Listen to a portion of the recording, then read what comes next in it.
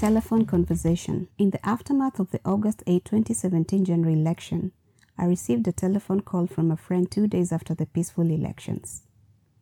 Hi K. Hi G. How are you feeling? I am easy. Are you sure? Your person lost, yet again. I could immediately follow her train of thought and already detected a sense of glee underneath her controlled tone of voice. It was the voice of a victor trampling its authority over the vanquished. Politics is like placing a bet. I had placed my bet and I had lost. We Christians believe it is God who gives people a leader, she preached. My friend is a dyed-in-the-wool Catholic. The Catholic God had spoken, but not before the ethnic God had had his sway. We Gikoyos are a proud people. We do not pretend to be what we are not, she averred. And you know it. We do not vote for anybody else. It is not as if we are going to begin now. In other words, the Gikoyo were considered the sui generis of Kenya. I am a proper Gikoyo, born and bred. I cannot pretend to be otherwise. What else can I be? You must learn to be selfish. That is just how we Gikoyos are. The royal we, the we of a blessed people, the we of a special type, a selfish type in large company, a people whose great, arable, fertile land flowed with milk and honey, was alive in her voice. But I am jumping the gun. Why does Raila want this thing so much? The question was rhetorical and disapproving. Was she implicitly suggesting that it was not in Raila's makeup and pedigree to pursue the presidency? Was she insinuating the presidents could be a preserve of a certain breed?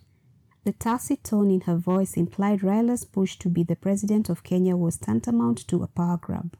He was an irritant whose push needed to be stopped, once and for all. She reached for local idioms to explain the negative effects of deep craving and desire, followed by a brief political history of Raila Amolo Odinga. Ye damuno etua garurira. If it is too eager, it will snap the umbilical cord. Wedi monenedo kinyaga. Great eagerness ends up in naught. Both were admonitions. The first idiom has something to do with the birthing process. Rurera is the umbilical cord of a cow.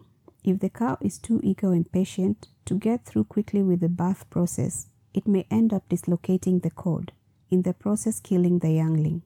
Therefore, calmness and patience is demanded.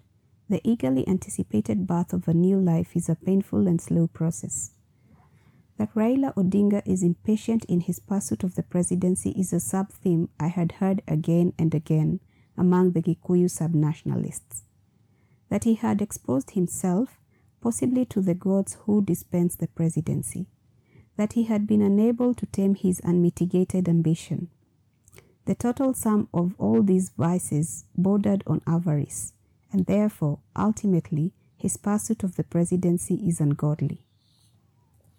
I will tell you why Raila never wins the presidency, will possibly never get to be the president, she prophesied. It is because he has been too eager, and this had ruined his chances. She hastened to add, I know Mwai Kibaki also longed for the presidency and tried 3 times, but he did not come off hungrily wanting to be the president. I reminded her these were 2 different personalities with 2 distinct characteristics. Why does Raila want to be president so hard? It was starting to sound like a soliloquy. It cannot possibly be for a good reason. Let me tell you the political history I know of Raila. I was only 2 years old when I heard about Raila's involvement in a coup d'etat. Since then, he has always wanted to be the president. What does he want to do with the presidency? The stream of thoughts from the other end of the call sounded concerned and perplexed over this vexing issue of Raila's presidency.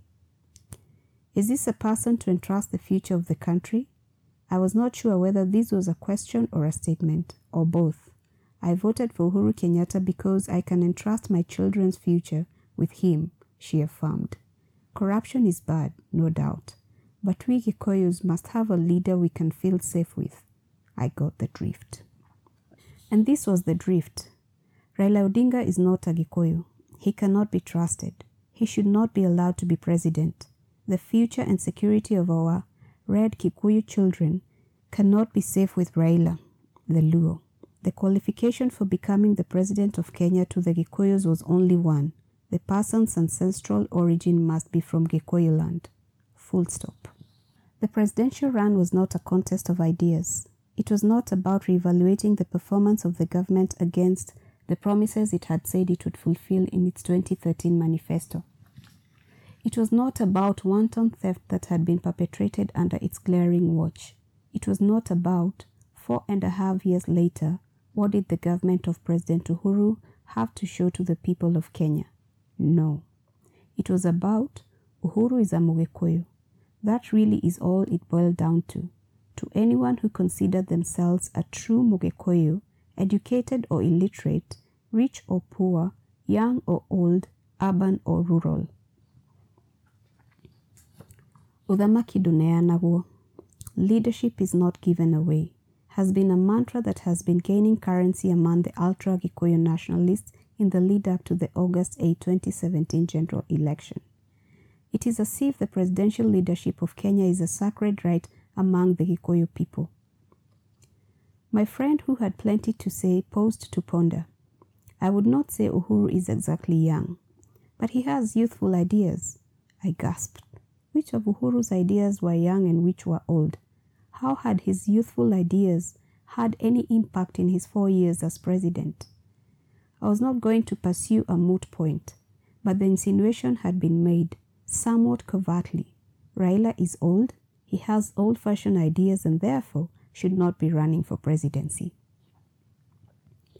Mwai Kibaki, the third president of Kenya, assumed the reins of presidential power at the age of 72 years old.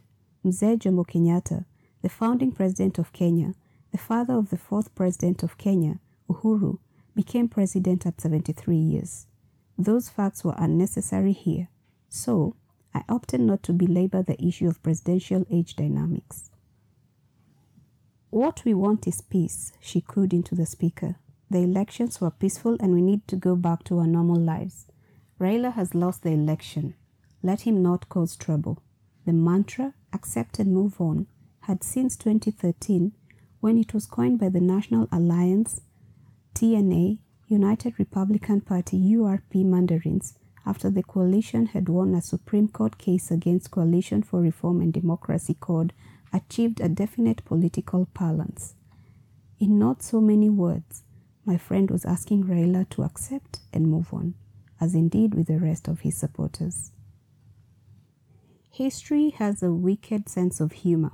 My friend could remember Raila had ostensibly participated in the 1982 coup, but had conveniently forgotten to mention that he had spent nearly a decade in detention, fighting for the democratic space and a liberal political climate and culture that we all now enjoyed.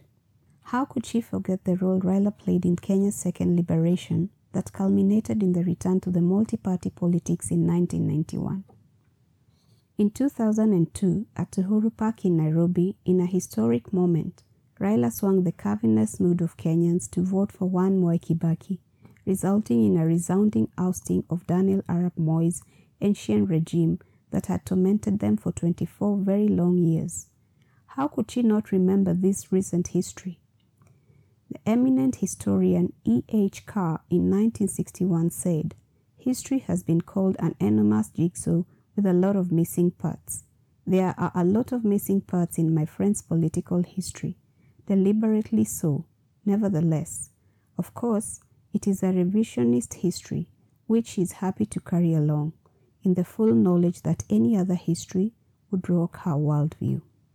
My friend had grown up in a village in central Kenya. She was from Gatundu, President Uhuru's ancestral home. From a young age, she was taught that she was born into a special lineage, that she came from an ethnic community that was God-fearing and abundantly blessed. She recited to me the first stanza of a poem that she told me her mother used to recount to them growing up. The poem went something like this. Ngai nĩaheire Gĩkũyũ bũrũri mwega. Ũtagaga maĩ kana irio kana mbura kana ithaka. Bũrũri ũrĩ irĩma, mĩkuru na ithima. kuma Kirinyaga kinya Biruri, uthereraga iria na ũũkĩ. God endowed the Gikuyu people with a great nation that neither lacks water, nor food, nor rain, or land. A nation blessed with mountains, valleys, and well springs, from Kirinyaga to Kirimbiruri, that flows in milk and honey. I have never forgotten that narration, she proudly said. I grew up knowing that I come from a privileged ethnic community and that we are a special breed. Unapologetically, she announced, that is my worldview. There is really little I can do about it. In all of her 37 years, she said she was delighted to always carry that narrative with her. I am a Mugikuyu girl, and that is how God willed me to be. Today, my friend is a proud member of a wealthy upper class living in the suburbs of Nairobi. To be honest, I'm not one to worry about the price of milk in the supermarket, she said matter of fact. It is not as if I plotted to be where I am. The Lord has been good. I thank Him every day. What I want is peace and calm, so that I can go about my daily chores unhindered. Projecting an innate fear of the Luos and Raila, my friend had recently taken to toting the rosary. Appropriating the Christian God, the archetypal Gikuyu has conflated his ethnic beliefs with a Jewish God who must support his political cause. He's caused the Old Testament to locate chapter and verse that vindicates his political maneuvering. The Gikuyu language has an idiomatic expression which approximates the English language maxim. Those who pay the cost are rarely those who reap the benefits. That is a fact of life, said my friend. Some people are born to be leaders. Others even struggle and suffer on behalf of other citizens. But if you're not lucky, and if God has not charted out a path for you, however hard you try, you will not make it. It was a long phone call that made me recall Apostle Paul's first letter to the Corinthians, chapter 13:12. For now we see through a glass darkly, but then face to face. Now I know in part, but then shall I know even as also I am known. King James Version. For now, we see a blurred image in the mirror. Then we will see very clearly. Now my knowledge is incomplete. Then I will have complete knowledge, as God has complete knowledge over me.